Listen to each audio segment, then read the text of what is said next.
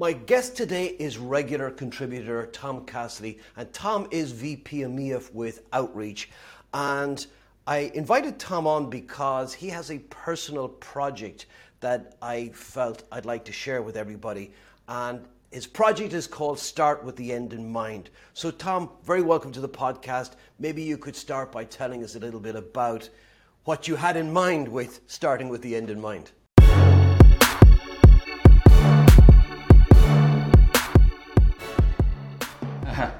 And it's interesting. You've just done with my personal project what my vicar once said I shouldn't do when I was doing my marriage things. What is it?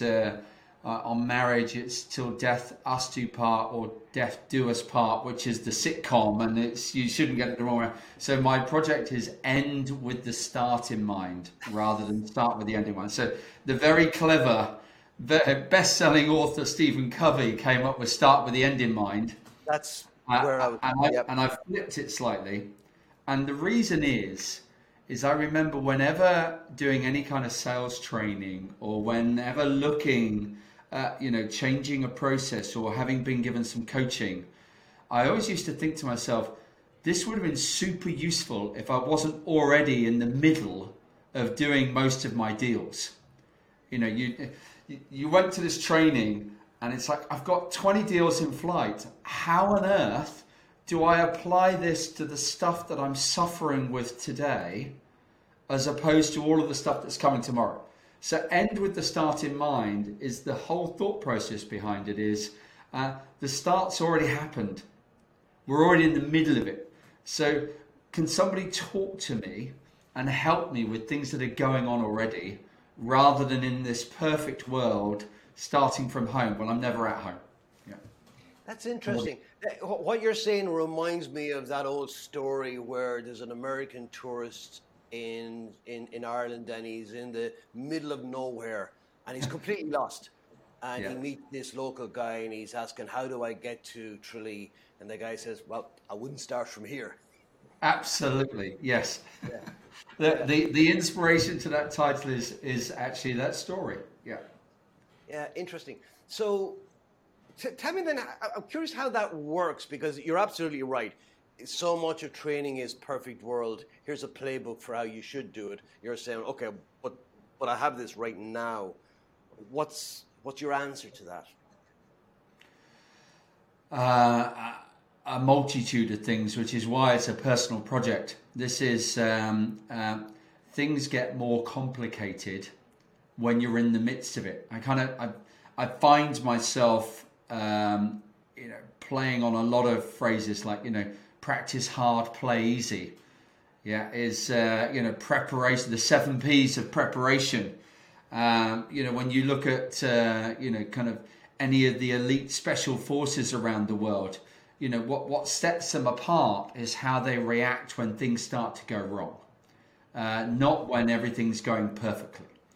And so, the things that have either stood the test of time with me through my career, or when I've shared nuggets of tactics or ideas with folks who work with me or in my network, the ones that have always had the most impact were the ones that worked in the moment, not logically speaking or in this perfect world. That's interesting. Yeah, that resonates really well with me, because I remember a few years ago I was doing this. I got a present of a flight on a Cessna. It was a small private thing, but I was thrilled by it. It was great fun. And first of all, I remember experiencing the illusion of control. When the guy says, take the stick, I wasn't taking anything, right? The stick seemed to be moving in my hand.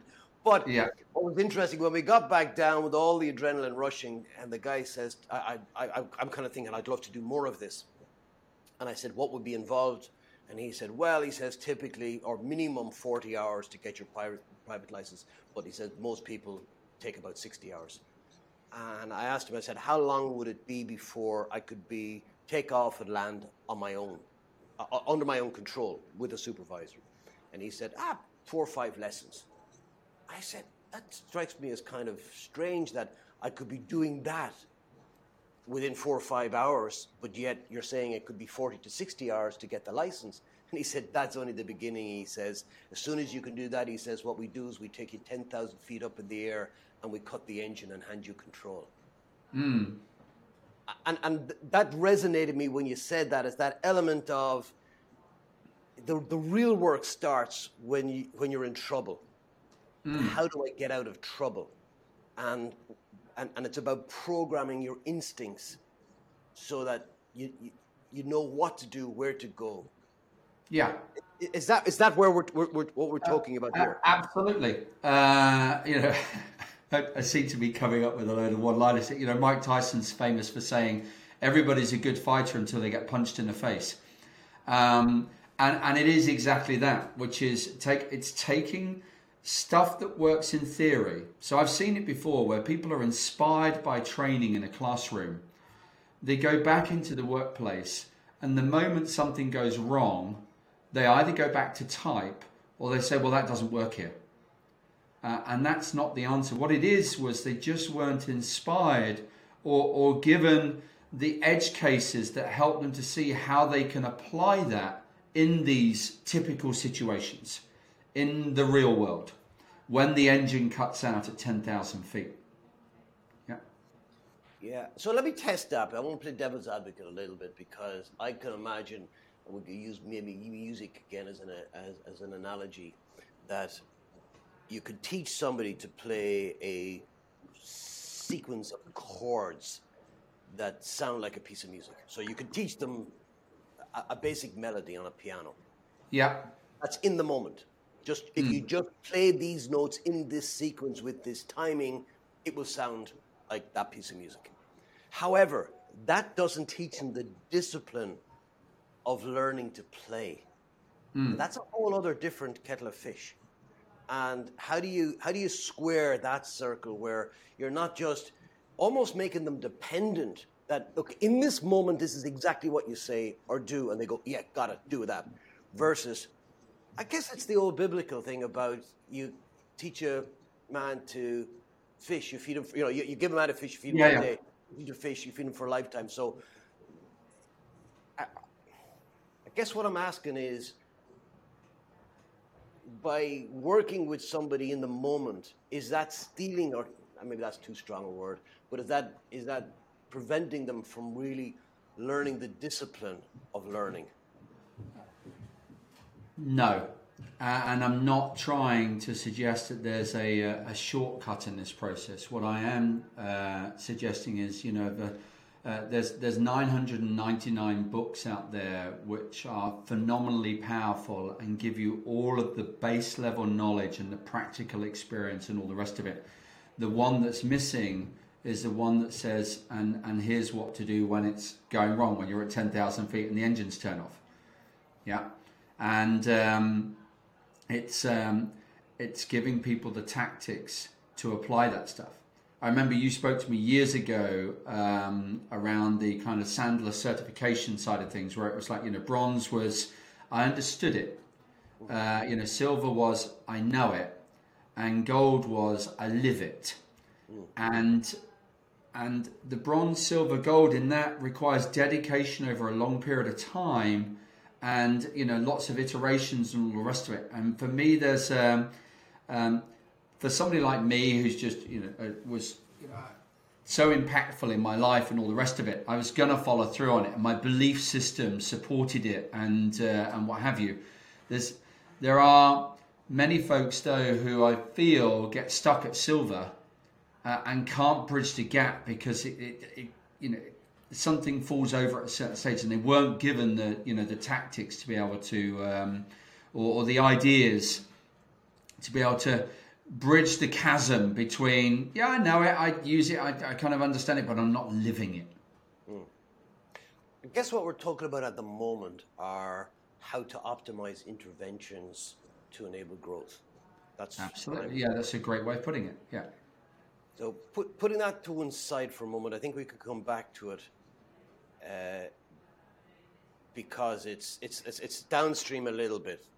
Let's come back upstream and talk about, well, where are those interventions required? Maybe we could start and talk a little bit about the state of play of sales leadership today, how it's different, where the requirements for those interventions are, and then we can look later on about how best to implement them. So big picture, maybe you could share with me a little bit about how you see the state of play, kind of like State of Union speech about sales leadership, how it's different today, and what are the current challenges that you see that are not going away anytime soon and require some level of intervention. And actually, some of this is there's a bit of a punt on foresight as well, which is again, to use a sporting analogy, is if I was coaching for the way people play today, by next season I'd be irrelevant. Yeah, and so part of what I'm thinking about is actually trying to align some of this thought process to where I believe sales is going in this accelerated era of change. So, brief history of time for me is, I've been selling for 20 odd years. When I started, you were given a territory, and other than some inbound interest, you were expected to be able to divide that territory up and work out where to spend your time, effort, resource, and money. And what that ultimately meant was most successful salespeople identified very quickly in their territory of accounts where the money was and ignored everybody else. And so, 5 out of 200 accounts got serviced phenomenally well. And, the company thought that was uber successful. And, with the advent of this kind of, the SDR world where people were building pipeline, and then you had people closing, where that meant was you tended to get more coverage of those 200 accounts, and guess what? Oftentimes I've found that the 5 accounts that I chose at the beginning, on the face of it, looked like they were worth money, but actually there was another 5 that were found by the SDRs which were way more fruitful and delivered way much more revenue, and then you ended up selling to 20 or 30. So guess what? We've now increased 4 or 5-fold the number of accounts that we're covering. Lots more people know about us. The PR of one-to-one sales engagement was tracking forward. Now I find myself at the end of this past year or so of intense change, having had a bit of a light bulb moment, which is, if you subscribe to the notion that people buy emotionally and justify rationally, which I think you do, it always used to be the case that the emotional purchase, because it was all done, a lot of it was done face to face and therefore was dragged out over weeks because you had to find meeting rooms and find time to travel somewhere and so on and so forth, that oftentimes you had people saying, oh, well, we have a 6 to 9 month sales cycle, or it's 1 to 2 years. Right? Really? There's a 365-day swing on your sales cycle. It's 1 to 2 years, which meant it was 2 years. And then the rational process was always something like somewhere between 6 and 12 weeks. Yeah, which would include, legal or, maybe a small proof of concept. It would include technical validation. It might include detailed specifications if it's outside of technology. But from the I want it to how do I buy it and what specifically do I need? Now, what I'm seeing and what excites me is a huge contraction in the emotional purchase. People over the last year have got used to having to make decisions. So the emotional decisions are happening a lot quicker. And because of online media like this, meetings are happening a lot quicker. It's 2 days between a meeting rather than 2 weeks between a meeting. And so the focus has now suddenly turned to this static piece of the rational process, which is now not changed at all, but in people's minds, they're thinking, this is taking way too long. And what do we need to do to address it? And they're starting to, I can see people thinking that actually the emotional selling, that's easy. It's not. It's as challenging as it always was. It's just shorter. And there's this complexity on the rational side of it. And so something I see happening is, whereas before, when this whole thing was as a whole, the barrier for me to get into selling was how many years of experience do you have? Do you have an address book of contacts that you can go after? Do you know the industry, the vertical, and so on and so forth? And I can see the skills required for emotional selling now is got nothing to do with all of that. It's empathy. It's being inquisitive. It's being a storyteller. It's asking great questions. It's doing guided discovery. These things don't require any experience. They're eminently coachable skills, and I can see that side of the process. Potentially, the SDRs of today, which are booking meetings, and my vision is they actually become the people who get all the way to the emotional purchase done. And then they're going to hand over to a practitioner who in today's economy would be a project manager or a program manager, a buying facilitator who will take them through the process of dealing with it. The medical side of things to me is the emotional side now is going to a really good GP, somebody you trust, who is able to get somebody to be inspired to, yeah, do you know what? I need to go and have that operation. I need to get that done. And when I go and see the consultant on that rational side of things, I'm now going into some detail, and they're taking me through a process. And at the end of it, I'm cured. Yeah. That's where my head's at the moment.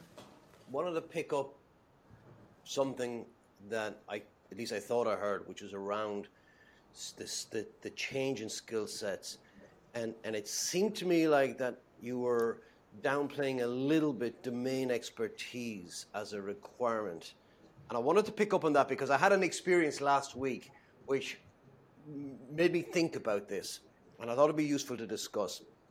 And I was working with some Sandor colleagues in the US, and one of them, in a previous life, maybe 10 years ago, he was global head of sales for a Fortune 100 technology company. And he has then spent the last 10 years as a Sandor trainer, teaching people how to ask great questions. Now, that's an oversimplification, but essentially that's it. And we were talking about the requirements for remote training, which we're all doing a lot more of, obviously, nowadays, in terms of differentiation and looking different. And he liked my setup. He came on and he said, Paul, he said, I like, your camera is pretty sharp, your lighting, all of that. Now, he didn't specify why he liked it. I'm doing that. He just said, love your setup. And then he asked me the killer question. He said, what camera are you using? And I said, I'll tell you the camera. I said, but I wouldn't recommend you get it. Oh, why is that? And I said, I'm using that. I said, because I happen to have it. But I wouldn't recommend it. It's overkill for what you need. But what was interesting very quickly was when I explained it to him, it was that, let me step back a little bit. He was asking me the wrong question. Yeah. What camera are you using? Camera really doesn't matter. I'm not saying it's not important, but in the overall scheme of things of what he was looking for, he was looking to, Paul, how can I get my setup to look like yours? That's what he was really asking me. And he didn't know how to do that. He said, what camera? And of course, that's of all the items that you need to get a look like this, that's the least important. Lighting is first important. How to get up lighting and control lighting. Second is the lens. How do I get that kind of out of focus background? Yeah. But my point in this is that his go-to question was what he thought was the answer, was the camera. Because he didn't have that domain expertise about what goes into giving a look and setting a mood in terms of lighting and audio, etc.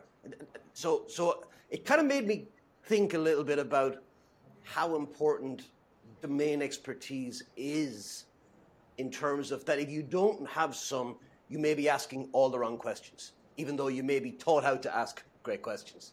Does that make any sense at all? Yes. Yeah, absolutely. How do we square that then as a key skill? I mean, has that changed, or do we still need that? Well, here could be one of the first, great tactics, if you will, is, a lot of people talk about, well, you need to ask great questions that helps somebody discover, how important it is your product or service is. Now, the challenge that comes about there is oftentimes you'll hear a lot of salespeople say, "Well, I couldn't sell something I didn't believe in." Mm.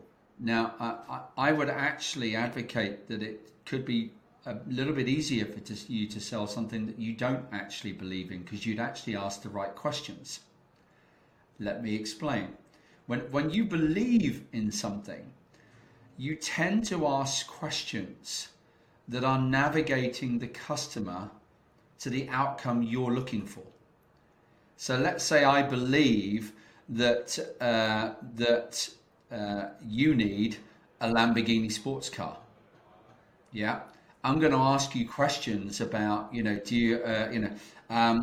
you want to go fast, and how fast does your current car go, and how does it look when it's going down the high street and all the rest of it? Because I'm asking questions that are moving you towards the outcome that I'm hoping for you to go after. Mm. And what's counterintuitive is, before you move somebody towards somebody, you've got to bring them back. You've got to move them away from it first. Moving away from something is where desire comes from. It's like, I call it the catapult effect. You've got to, a catapult is useless if you just try and push the thing out the front of the catapult. You've got to pull it back, and the further you pull it back, and when you let go, when they're ready, and they're like, I just want to go, boom, off they go. Then they fly towards the objective way quicker and way more creatively than you could ever have thought of. This is really fascinating, because, if you don't mind me just interrupting for a second, because I remember I've talked about this many times, and your catapult effect is a better term. I always call it creative tension. And anytime I talked about it, whether it was when you pick up the phone and call somebody out of the blue and you say, "Hi, I'm Paul, I'm probably wondering why I'm calling." And people say, "Oh, I could never say that." And I go, "Okay, why?" Or you say, "Hi, it's Paul Lanigan." Yeah. And you leave that silence, just that silence. And they go, "Oh yeah, but that's awkward." I say, exactly, that's called tension. And then what happens is one or other person relieves it. Either the prospect says, "Oh, how can I help you?" Or you say, "Doesn't sound like my name is familiar. Can I take 30?" Either way, Yeah. but before you relieve it, you have to create the tension. And I often found people struggle with that because it's uncomfortable. And what you said there resonated really strongly with me as well, about the belief thing, because and it's something I struggled with, which was, I don't believe sales training is right in many situations. And I often found that as a kind of a personal barrier, because I felt maybe I should be selling sales training. That's my job. I thought, but it's not right. It's not going to help them. I'm not saying it doesn't help some, but in many, many situations, it's not right, or it's certainly not right now. There's too many other things that you need to get straight first. Yeah. And I've often talked myself out of more deals than anything else, but maybe I wasn't doing that. And I love the idea of that. It's if you don't believe in something, that's good, because somebody's you're going to convince, having listened to them and asked the right questions, you may end up convincing yourself, or they may convince you, which is the ultimate, reversal, role reversal. The number one competitor for every salesperson, the glib thing is, it's apathy. It's not. It's everything else they could be doing, and you've got to overcome that. Now, you can overcome that by waving the flag of awesomeness of whatever it is that you're pitching and trying to push, or there's a two-step process. The first one is, you've got to get them to a point at which they decide that doing nothing is the worst possible decision that they could make. Now you've overcome what is, if you look it up, it's called stability preference. It's people enjoy, it's better the devil you know than the devil you don't.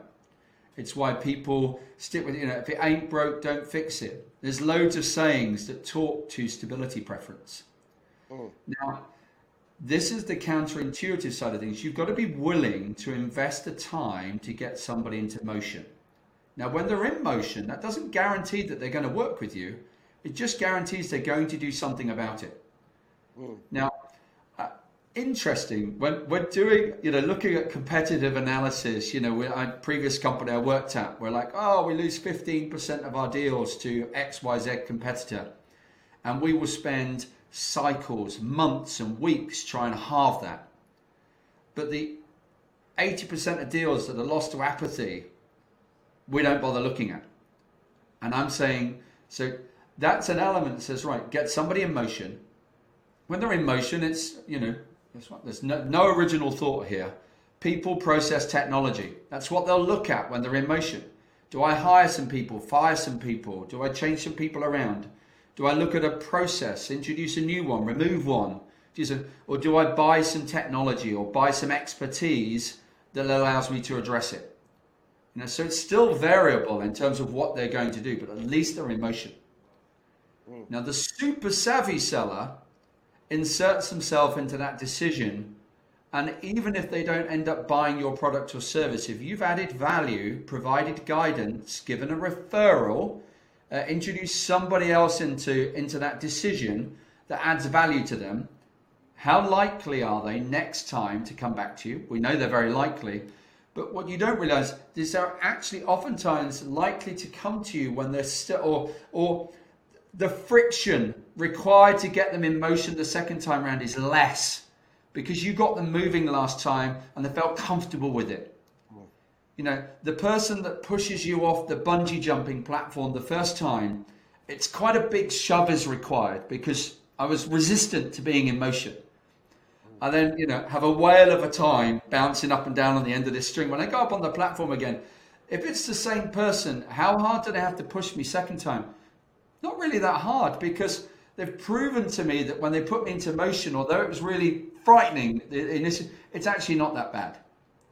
And it's getting involved earlier on in that conversation. So it's almost like they trick you the first time. Count from 5 backwards. 5, 4, push. Yes. Yeah. And it's working out. What are the things that have somebody make that decision? And that's normally helping them to understand what is wrong with their current situation. Now, there are other sales methodologies out there that will say to you, well, you just need to tell them what's wrong. And I'm like, that's towards, just spelt as an anagram. For me, it's just towards and done the other way around. I need to be clever and work out what's an anagram of towards, which is, just push them in the direction we want them to go in. It's not, it's being willing and genuinely inquisitive, not just having great questions, actually being genuinely inquisitive to help them find out whether this is important and pull the cattle, move them away, help them give them permission to be uncomfortable with how they're currently doing it. Okay, so what I'm hearing is, one is be genuinely curious and inquisitive. Well, the inquisitive comes from the curiosity. But there's something else as well, which is an innate, well, maybe it's not innate, but certainly an understanding of human dynamics. In other words, that the more I try to convince somebody, the less likely I'm working against myself, as an example. And that's something I think people... I'm going to interrupt you here. A lot of what we talk about will ultimately come back to sports and probably golf, because sales is like golf. We always try and alter the outcome, but the fact is, the moment the club hits the ball, you're in the lap of the gods as to where this thing ends up. And I just found myself thinking there's that outcome dependency again, a common theme from this small chat, which is, I'm thinking to myself, I want to be genuinely inquisitive, and I'm gonna help them discover, where it goes. And that's like the golfer standing above the ball that's saying, I mustn't put it in the lake. I mustn't slice it right. I mustn't, whatever I do, can't go down the right. And sure enough, they hit the ball and it goes down the right. So there's a great Sandler phrase that says, I'm financially independent and I don't need your business. It's a frame of mind in terms of when you're going into a sales opportunity. That's a little bit intangible to me. If you really focus it down into those questions, is when I go into a meeting, if I've trusted my process before I've gone into the meeting, the customer is in my ICP, they have the right technology, I'm speaking to the right persona, they've got the right level of investment, the process of preparation is there. Yeah, it's a bit like with a golf shot. I've aligned myself, I've got the right club, I've checked the distance, I've done all the bits in between. To then say, now because of that, this should happen, is the wrong frame of mind. Having done that, you should at that point be willing to invest the time without any agenda to have a great conversation about what's going on in their business. If the process is right, the outcome, more often than not, without even trying to, as long as you just relax into the process and you enjoy the moment and you just take everything in, will come about. And that to me ticks the box of I'm financially independent, I don't need your business, because I've picked that client and I've worked that situation. I've put myself in the room and I've said, right, I'm going to invest this half an hour and I don't care what happens during the half hour other than that I'm in the moment, other than that I've learnt something. And maybe as an extended objective, I may have helped them learn something as well, or I may have been able to help in a small way. But there's so much more we need to unpack, and we won't be able to do it today, but in other sessions, when we look at things like, okay, but what you're bringing there is an attitude that not everybody has, and I would say from my own experience, is that it's very much in the minority, which is, I'm going to trust the process, I'm going to go into this, and I'm going to take something out of it. A lot of people have a very different attitude. Some because they don't feel the need to be there, that's one. Others, it can be because something else in that moment is more important. Their manager has told them that they need to work on some forecast, and therefore upmost in their mind is that, and it gets in the way of being in the moment as you describe it. So there are other things, but again, we can get into those on a different day. There's something I wanted to come back to, which is when you talked about the financially independent, I don't need a business. I wanted to break that down because it's important, and people often forget that part two of it. And that's partly because we don't always talk about it. And we also don't necessarily explain what I'm financially independent, I don't need the business means, because it's a nice soundbite.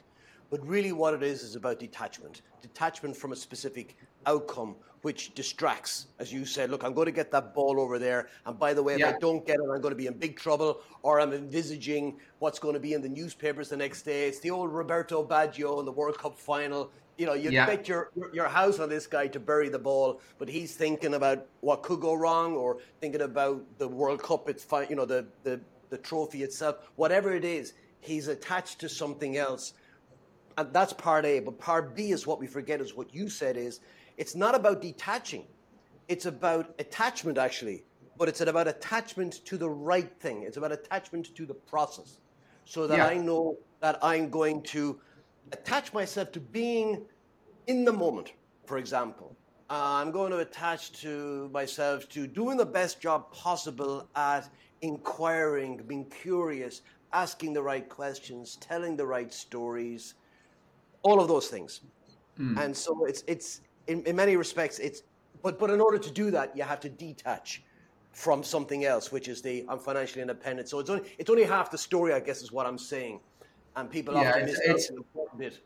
Yeah, it's if my quota for the month is 100,000 and this deal's worth 100,000. Your attitude to it is different to, what if it was worth 1,000?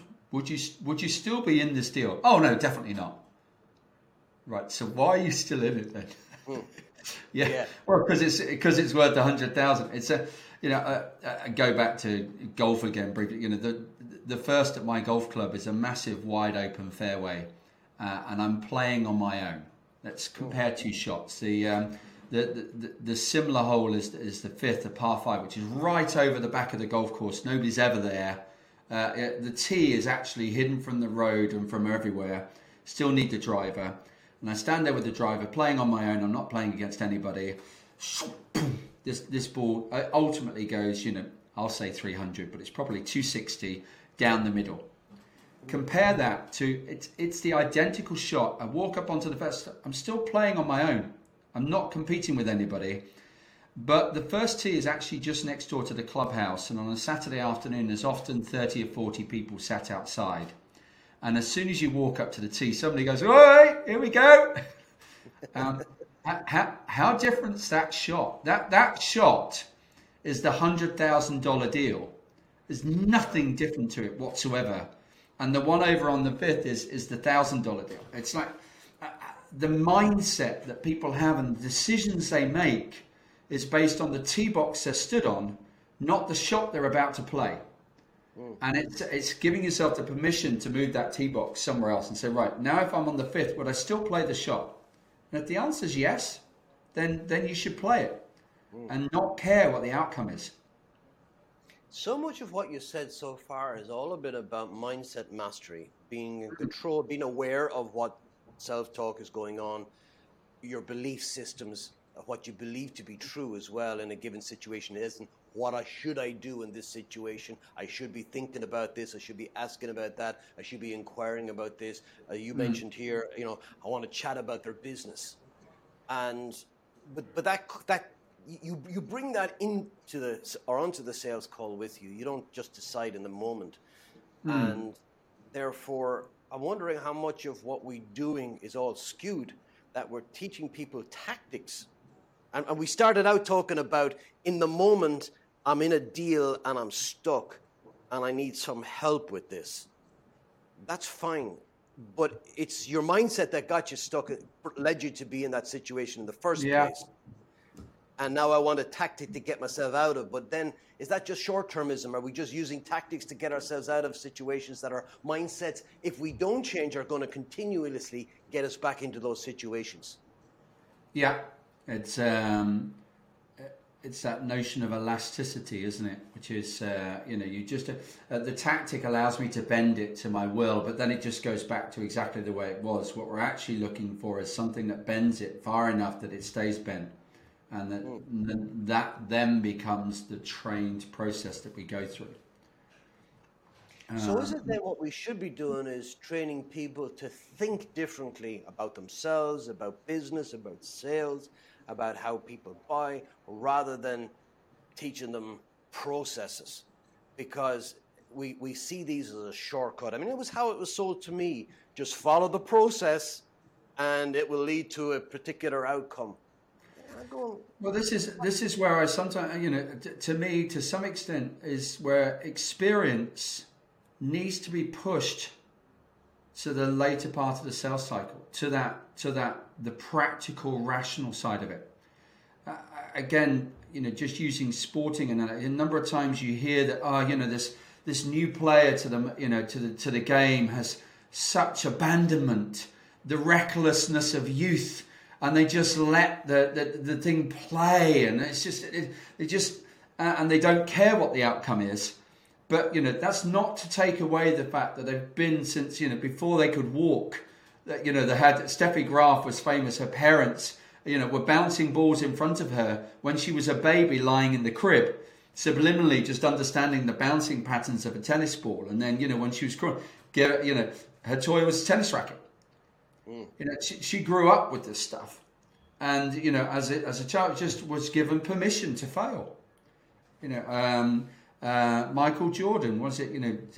I forget his quote. I've missed the winning shot 200 and something times, and yet I'm the most successful basketball player that's ever played. The fact is, he was just willing to take the shots. He trusted the process. Yeah. That when you have experience, I just remember when I haven't been playing golf for a long while. I'm not carrying anything onto the course, so I can just relax. I can't remember how badly I played last time. So that's not the baggage that's coming with me. With all of this mental overload, that speaks to a situation that says, actually, experience isn't experience. The baggage and everything isn't a critical success factor in the emotional side of the sell. It's actually that release, that detachment. Attachment, detachment, whichever way you look around it, which is either attachment to the process but detachment to the outcome. And having people who are just willing, coachable, inquisitive in their own skill set and their own approach to actually help folks discover that that actually doing nothing is the worst possible decision they could make. So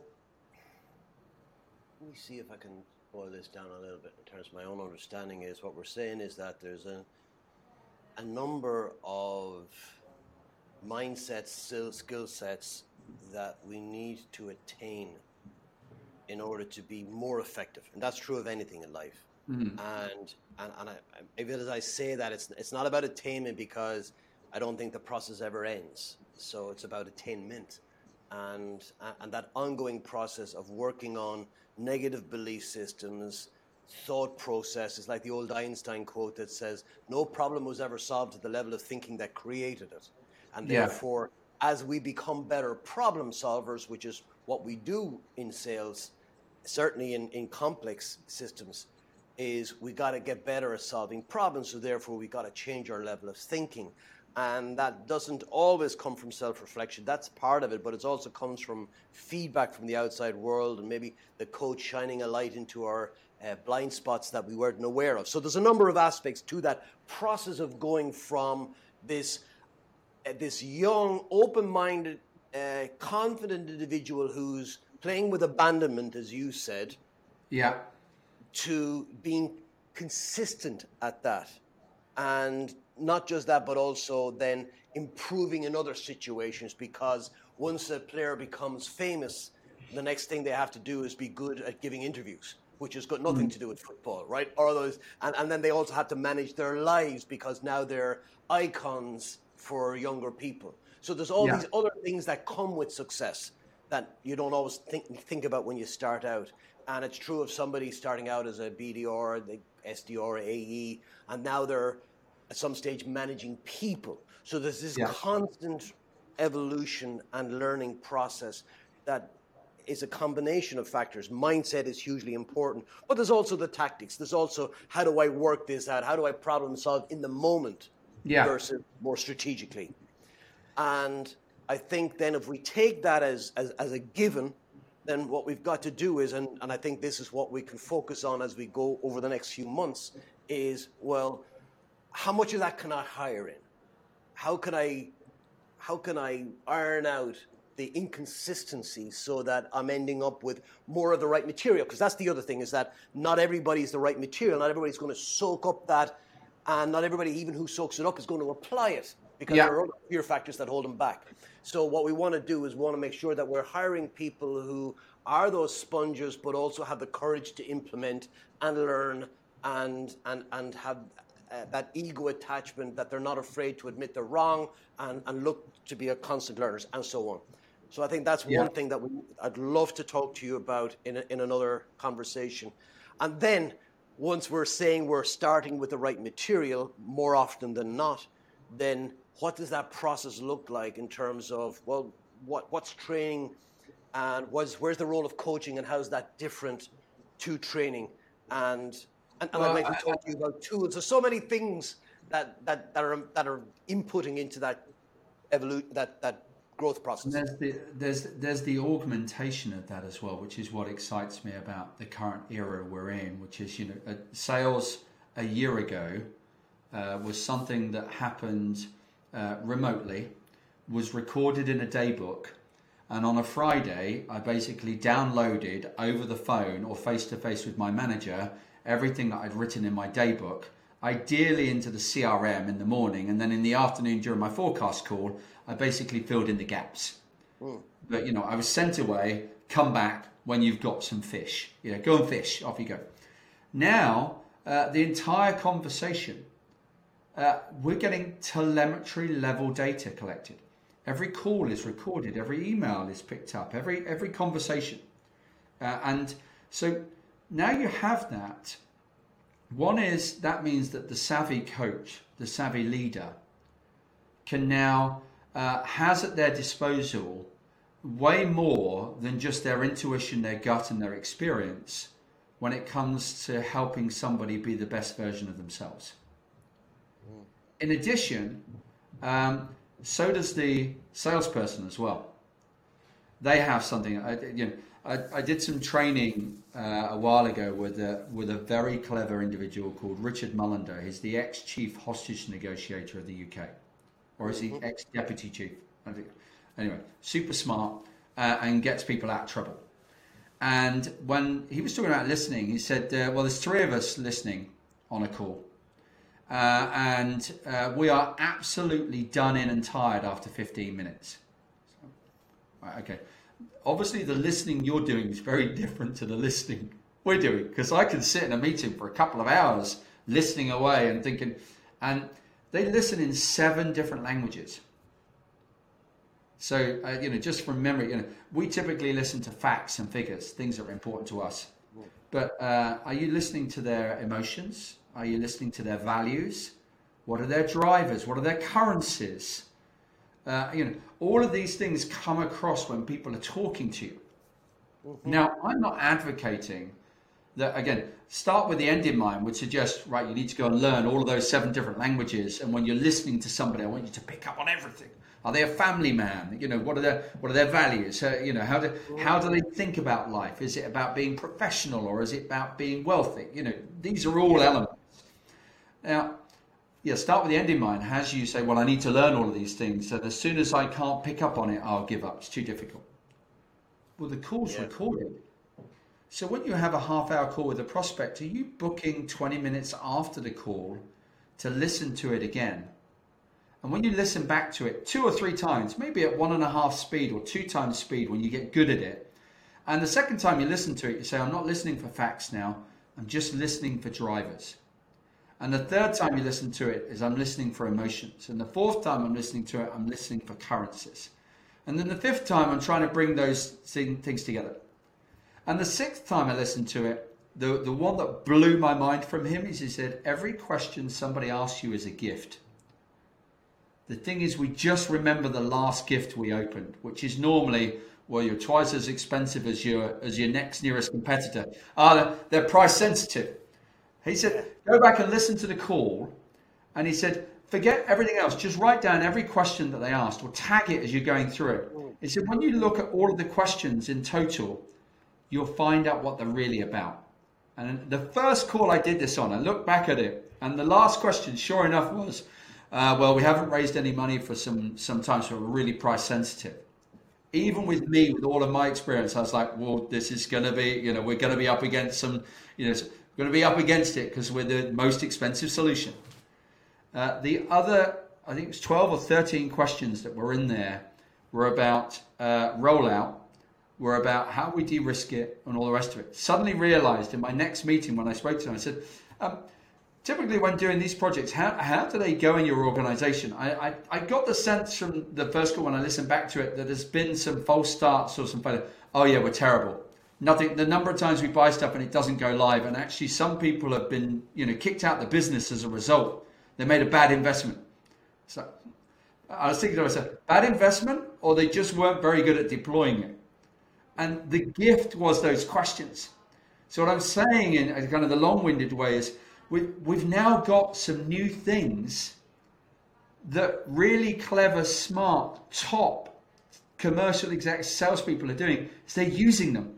They've worked out how to leverage them to their benefit. This is ending with the start in mind. That's really interesting. That almost comes us full circle to where we started out when I gave you that anecdote about a colleague asking me about the camera, because my filter there is what does he really want? He doesn't want, and it was just because I know that if you're not interested in cameras, you're just not interested in them, and I knew that. So therefore, there was part of me going, when he asked me what the camera was, he had a different question, and really what he wanted was, how do you get that look? Which is a completely different question. But it's the filters that help with that, and I love the idea of the 7 languages and listening. And you've actually addressed, and I think we should finish up on this point now, I'm just conscious of time, is that it addresses a concern that I had, which is marrying the world of technology with bringing that those filters and that perception of the game, if you like. And I often use the analogy, again using cameras, to say that the technology in cameras these days is insane. Just look at your phone, and in terms of metering, processing, exposure, availability, where you can put how you can share it, it's just insane. However, what we've lost out on is the art of actually seeing and taking a great photo, a great image that creates an emotional reaction in the viewer. And that's what, it was interesting actually. I was reading an article during the week, and it was Heidi Klum, famous model. Yeah. She has said, and I have an example of it here. So this is one of my favorite. I know, by the way, I have cameras with every bit, as you know, every bit of tech in them, and I know you're similar yourself. But one of my favorite cameras is this film camera, this old. And that has automatic nothing in it. But what it does is it forces you to think about what you're taking. Also, every shot you take costs money. Yeah. So you think more about it because, well, is it worth it even in the first place? But what she said was she noticed a big difference between photographers who had come up in the ranks of being film photographers first versus younger photographers who only know digital. Because she said the film photographer was much more invested in her and the relationship and the expression between two individuals of which the camera captures. The digital-only photographer was constantly looking in the back, looking at exposure, looking at focus, and not as invested. Because those things weren't available and didn't matter to the film photographer. You had to know your craft and trust that you were capturing it, because you couldn't get to see it till a week later when your pictures came back. So it was a completely different mindset. And I often... Go on, sorry. It's in that moment that I think there's a great analogy that picks up what we're saying here, which is there's three types of people. You've got the one who takes the film camera and has invested in the skills and has the foresight and the vision to see what that's going to look like when it's exposed. And there's a lot of passion that goes into that. There's a lot of practice. There's a lot of experience. And there's a natural gift as well that goes along with it as well, just in terms of framing and all the rest of it. And then you can go to the second person, which is the other end of the scale, which is basically I'm going to wear on my head like 9 GoPro cameras that go in a circle all the way around and press record on all of them. And I'm just going to literally and then I've got my digital camera and I'm just going to hold the button down. It's just going to go ka-ching, ka-ching, ka-ching, ka-ching, and take thousands of photos, and thinks that that's the skill, that when they get home, one of 15,000 images that they took is actually pretty good. Right? And there is no skill, and people recognize that it's actually it's upsetting because it's not genuine, right? The third person is the one that manages to do both, and so they've got the film camera, and they recognize that they want to be ready and take the moment, but they've got a GoPro on their chest that's recording at the same time, and they're taking the picture and analyzing it, and they've got that there just in case they miss the moment. They miss that thing that they weren't looking for because they were focused over here. And when that's where technology augments the expert, augments the individual. And it's that balance that needs to be struck. And being at one end of the spectrum was what you could only do 15, 20 years ago. Being at the other end of the spectrum is actually just, I just find it ugly, abhorrent, and it's not, that's what gives sales a bad name. It's what gives photographers a bad name. Yeah. It's the one that sits in the middle is what we're looking for. Yeah. You know, the photograph that was because you can't really do sports with this, or so they would say, right? Because it doesn't have the fast action. But the greatest sports photograph of all time, do you know what it was? Go on. As voted by I don't know, somebody voted it. It's widely regarded, and it's a photograph of Muhammad Ali standing over Sonny Liston, who's on the canvas. And it was interesting because that was taken in a day long before digital. Yeah. But it wasn't about the camera. It was about that moment and the expression And at the moment, it's just that split second in time. And what's also interesting as you look through Muhammad Ali's legs, and I'll pull up on the recording, I'll pull up so people can see it. You'll see all of these other photographers on the other side who are just getting pictures of his backside. And they're equally skilled. But the timing and the placement, there's an element of fortune in some of this as well, about being in the right place at the right time. And so there's so much I think we can unpack over the coming months in all of that, in terms of finding the right people, how do we develop them, how do we grow them, how do we increase our chances of being in the right place at the right time more often. What are those kind of things that we can do? And marrying the tech as well, because my concern always was that when we focus more on the tech, and again, and your VP with Outreach, it's a tech company supplying sales tech, is that the danger is we over-rely on it and then we lose our natural innate skills to be present, to ask good questions, to tell great stories. Like a great photographer has to, as you mentioned, it's a skill about composition, about patience, about planning, understanding. There's so many other factors and traits that go into it that have got nothing to do with the camera. But when you told that story about how to use the technology so that you can listen back to that call and then process it, not alone are you learning about what went on in the call, you're also training your brain to have those natural, innate instincts in a sales call. And I think if we can do that and capture all of those, I think it's going to be, I'm really looking forward to the our next call. As am I. Right. I need to jump. Till then, Tom, take care.